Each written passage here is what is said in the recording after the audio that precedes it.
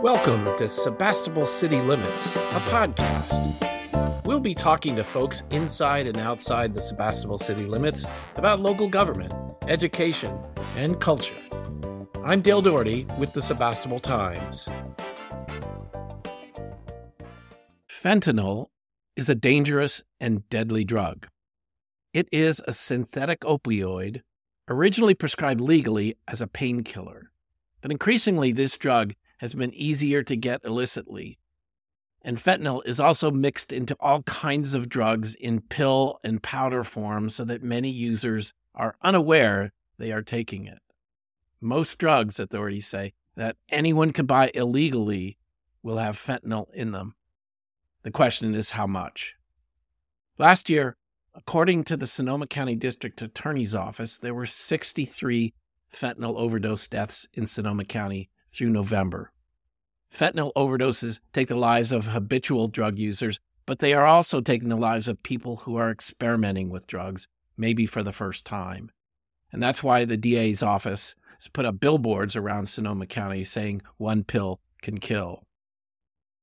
Narcan is a nasal spray that can be administered to anyone experiencing a fentanyl overdose, and it can save their life. My guests today are Micah and Michelle Sawyer of Sebastopol, who lost their son to a fentanyl overdose in 2019. Micah Jr. was just 22 years old. The Sawyers created the nonprofit Micah's Hugs to focus efforts on awareness of the dangers of fentanyl and to help prevent fentanyl overdose deaths by making Narcan more widely available. My name is Micah Sawyer, and I'm here with my wife, Michelle Sawyer. We started a nonprofit, Micah's Hugs, almost 3 years ago after we lost my son to a fentanyl overdose after struggling for a while with an addiction problem. And we're just really looking for a way to try to do something to help with this pretty major problem that we saw firsthand and struggled through firsthand, and are still struggling through firsthand, but trying to help other people in any way we can. I'm just looking for ways that we can fit in where it feels like there's need. Michelle, you've been involved. You probably have a lot of day-to-day responsibility for this, right? Yeah, I'm kind of the behind-the-scenes person. Mike is our spokesperson. I helped get the nonprofit started and try to work with grants and get a lot of the funding and set up, do a lot of the clerical work. She's so far gotten over $500,000 worth of grants for purchasing the Narcan that we distribute out into the community. So it's really great. We read about fentanyl in the newspaper. We read about drugs. And to some degree, you might think that doesn't happen here in Sebastopol. That doesn't happen to kids going to Annalee. It doesn't happen to kids going to Santa Rosa High School. But that's not true. No. Unfortunately, there's been some pretty big problems with it at Annalee and pretty locally. A lot of it with pills and the fake prescription pills that contain fentanyls are going around the schools. And it feels like there's outbreaks that happen here and there, and the problem goes up and down and up and down. But it's a big problem. And we know numerous kids from Annalee that have passed away because of fentanyl overdoses. How do they get involved in this? I guess some parents might think like marijuana is the thing that's really accessible today. But geez, this is a different level of drug. Yeah, it's a very different level of drug. And Micah didn't get involved through an injury, but a lot of kids actually do, maybe through a sports injury where they get on painkillers to start with and then get addicted to those painkillers and then have a hard time coming off of them. And that's a big reason why a lot of kids are buying these fake prescription pills, because they think they're the same painkillers that they've been getting from their doctors, but they're actually fake. They look like the real thing. They're pressed like the real thing. There was actually a bust in Sebastopol from some people that were pressing them right here in Sebastopol and making them, manufacturing them, and then selling them to the kids in the community.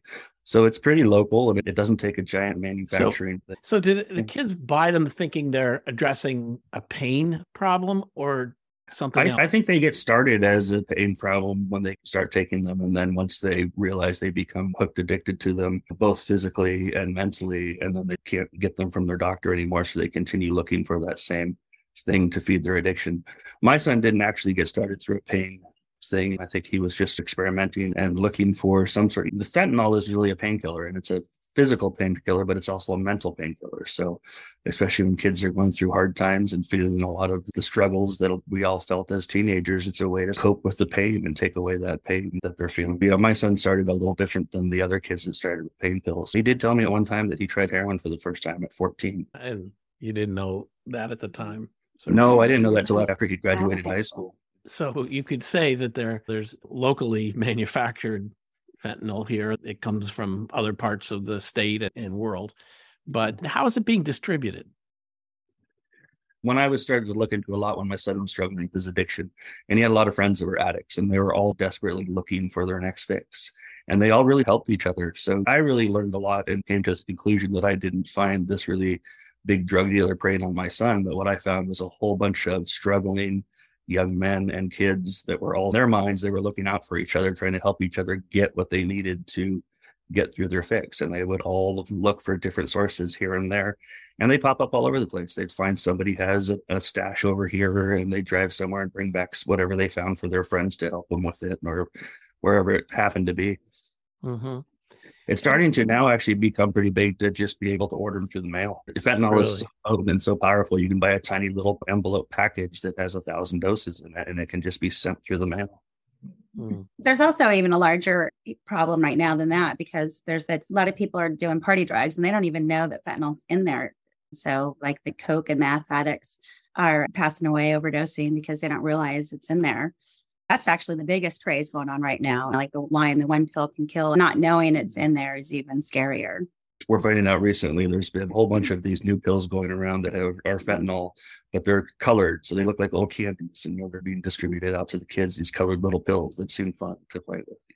To talk about Micah Jr. a bit, which I think is important, because whether it's Annalee or other schools, you say, well, we know the kids that do drugs and they look like this and they act like this.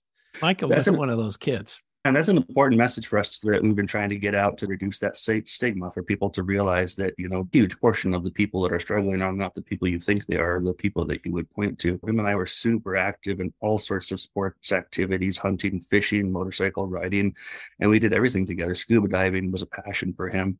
Then he got super into football. He was captain of the football team for 2 years. He was the strongest kid on the football team. He held the record for the most weights lifted on the weightlifting competition they were in. And during that time, he was super popular, and everybody thought he was just going places and he was most likely to succeed in some way, sort of an idea that people thought about him, and everybody looked up to him. And they didn't realize what a struggle he was going through. And I think he tried hard to live up to that idea that people had about him. And I think that was a struggle too. He managed to maintain what he was doing through high school, but after high school, it just became harder and harder, and his struggles became harder, and he started to slip into irresponsible habits, and you started to see that something was going on. It wasn't until after high school that I realized that he was struggling with some sort of addiction, and I tried to find ways to help him. It's really hard to set a date as to when he became an addict, but I think he really started experimenting with things in high school. And then at what point does experimenting become much more of a problem, become substance abuse, become full-blown addiction sort of a thing? I know through high school that he was experimenting with different substances and starting to struggle. And then it was a slow decline from there, from where, like I said, you started to notice habits that weren't great. And then he started to notice habits that were really bad. And then for a while, he ended up just living in his truck and not really being able to function very well. There was a period of about 7 months in the end where he had kicked the habit and was doing really well. He did get a job, and he was living with his mom. And that's at the period at the end of that 7 months where he had a relapse. Most of the time that he was using, he was smoking black tar heroin. He had a phobia for needles, so he never injected anything. And then in the end, when he finally died, it was from smoking black tar heroin that was laced with fentanyl. I still don't know whether he knew there was fentanyl in it at that time. I believe most of the addicts were trying to avoid fentanyl, but it was getting laced into things. Today, it's really almost impossible to find heroin on the streets, and the opiate addicts now are doing straight fentanyl, and they know that it's fentanyl, and that's what they want to be doing. So it's changed quite a bit since Micah passed away. Yeah. And what makes it so deadly? One is its addictiveness. It's super addictive, so people get hooked pretty fast, but also the potency of it. It's so strong, I think it's hard to regulate the doses that somebody's taking. If people were getting a pharmaceutical dose that was perfectly regulated every time, I think the deaths at least would go way, way down. Maybe not the addiction, but the deaths. And so I've read stories about fentanyl on the streets that's ranged from 8% pure fentanyl to 95% pure fentanyl. So if somebody's used to taking something that's 8% pure fentanyl, and then the next batch they get is 95% pure, and they take the same dose, it's gonna kill them. Partially in response to Micah's death, I saw something on your website. You wanted to tell his story. You wanted other kids like him to learn from him. Yeah, absolutely. And so what did you start to do then? The very first thing I did is actually we started getting fentanyl test strips, and we started getting out into the community. One of Micah's best friends and his ex-girlfriend went missing, and we made a mission to find them. And it took us a while, and we finally found them in a homeless tent encampment in Oakland. And they were struggling quite a bit. And we made this call that we would go down and get fentanyl test strips and give it out to people in their tent encampment. And they told us right away, and this was the first time we learned of, and we were shocked by the fact that they said, we know we're doing fentanyl and it's all straight fentanyl, so we don't really need your test strips. So thank you. So we just started looking at how we could help and where we could help. And then I started thinking about when Micah was struggling, I was buying Narcan, which is the drug that brings somebody back from an opiate overdose. And I used to pay $150 a box for it. And what I realized looking out in the communities of people that were addicts or parents of people that were struggling is many of them didn't know about it. Many of them didn't have it on hand or couldn't afford to pay the money for it. So we really thought that was a great place to try to get this introduced into our community.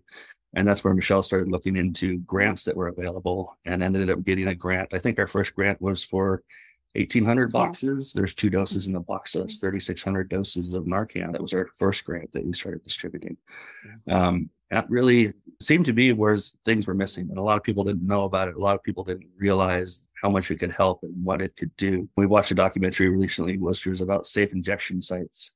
And they said that nobody has ever died at a safe injection site. They've overdosed many times because they have Narcan, because they have oxygen and they know what to do. If somebody overdoses, they never end up dying. And so your strategy has been to set up distribution of Narcan. Where are you putting it? I think any place we can find. A lot of the firehouses offer their locations. So we've been trying to go throughout the county, just hitting different locations. And there's once a month at the library and here locally in Sebastopol, they're doing like a community day. And so we've been invited there and we'll be back there next week.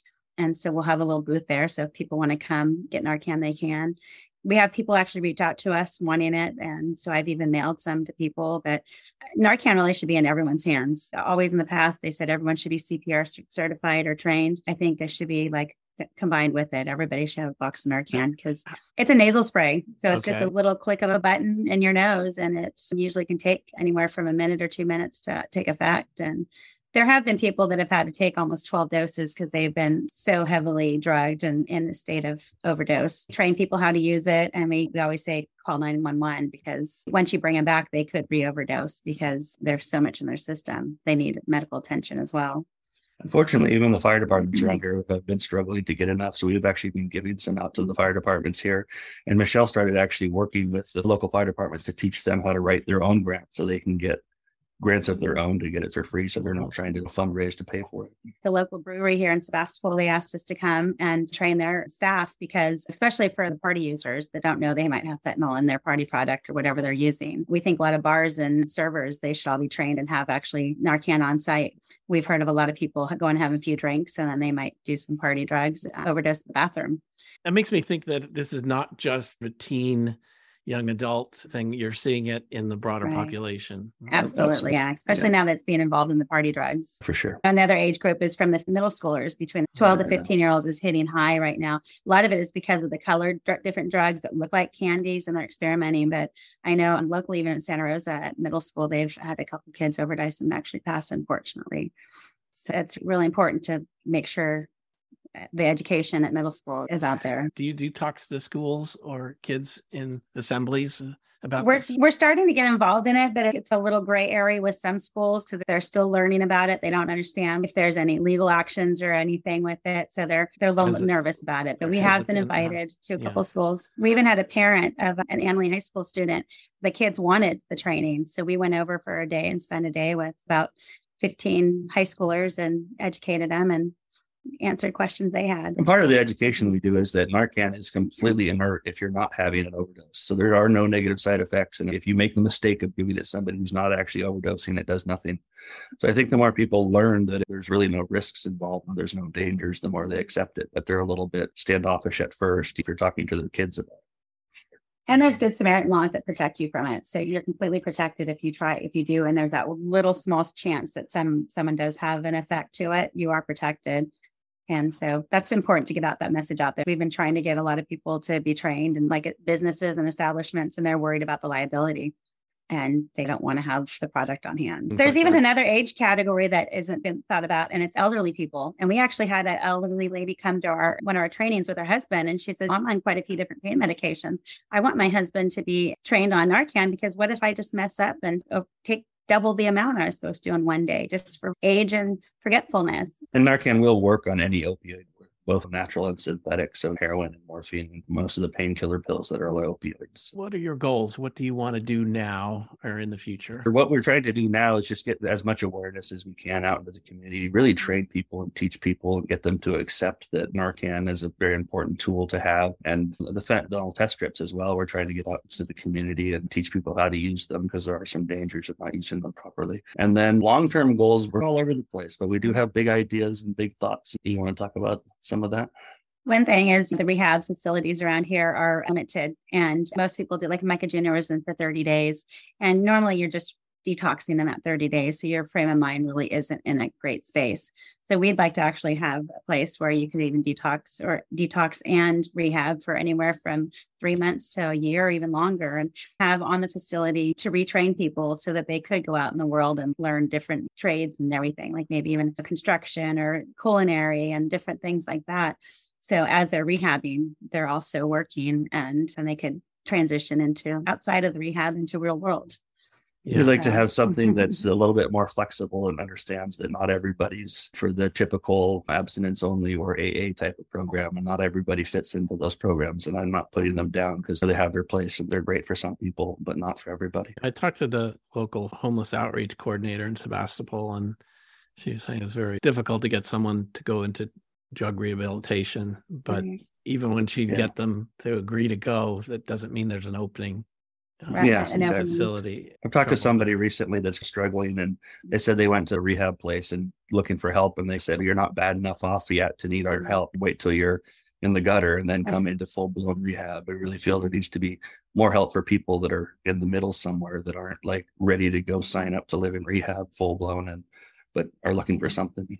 Another big problem is a lot of people at homeless especially have animals, because that's like their only friend. And most places won't accept animals. We'd actually like to be out on property where we have even ranch animals, and they could even maybe possibly have their companion with them. That's so important to a lot of the people wanting treatment. There's been a lot of success in some prison programs where they bringing people out working with animals. We've seen programs on horse training and dog training and stuff like that really give people a purpose. And so bringing something like that into sort of a rehabilitation situation seems like it could really work well too. One last question. What kind of role does the police have in our community around this? That's our next venture, is we want to really reach out to see how we can work further with them, and also educate some of the law enforcement, because I think there's some that are still a little more old school and they're not quite up to date with actually Narcan. And there's a lot of some judgment with people. Michelle actually got a speeding ticket a while ago, which was fine. She deserved the speeding ticket, but the police officer that gave her the ticket saw a box of Narcan in the car. And he said, is there a reason why you have that? And she explained who we were and what we did. And then when he came back, she said, was there a problem that I had this? And he looked at her and he said, there's only one type of person that would have that in their car, like judging her as an addict. And my first response was mad that he was judging her as an addict. And my second response was, even if she is an addict, shouldn't you be judging her to have the safe things that she needs to have as an addict and not putting her down for it? Yeah. And it wasn't a Sebastopol police officer. No, that's good. But that's where we thought it would be really good to start trying to we may even work with Sebastopol police a little bit. That was a possibility that came up with somebody that we were talking with, but train police officers to try to help them understand more about it. Thank you for your time today. I'd love to help you in any way I can. It's marvelous what you're doing and so important. Great. I think you're doing something like this and bringing some attention to what we're doing.